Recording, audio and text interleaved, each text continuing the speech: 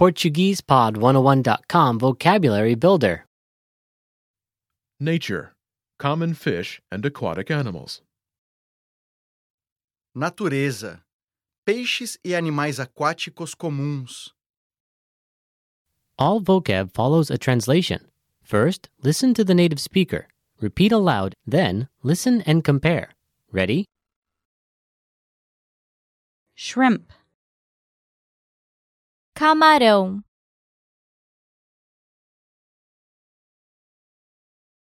Camarão. Tuna. Atum. Atum. Crab. Caranguejo. Caranguejo. Lobster. Lagosta. Lagosta. Shellfish. Marisco. Marisco. Sea urchin. Ouriço do mar. Ouriço do mar. Octopus. Polvo. Polvo. Turtle. Tartaruga.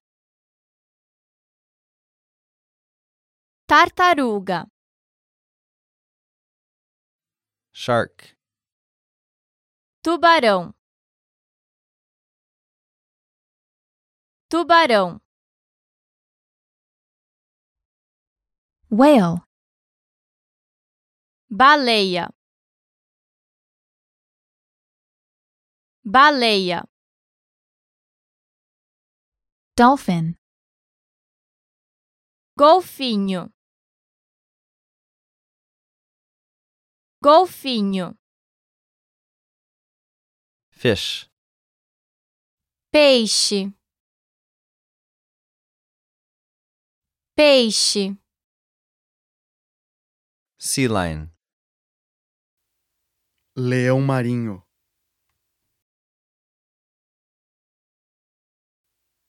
Leão marinho. Clam. Vongole. Vongole. Coral. Coral. Coral. Squid.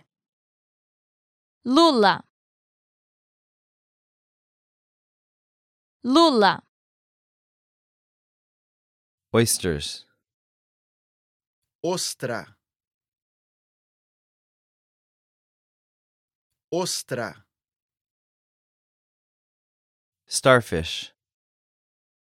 Estrela do mar. Estrela do mar.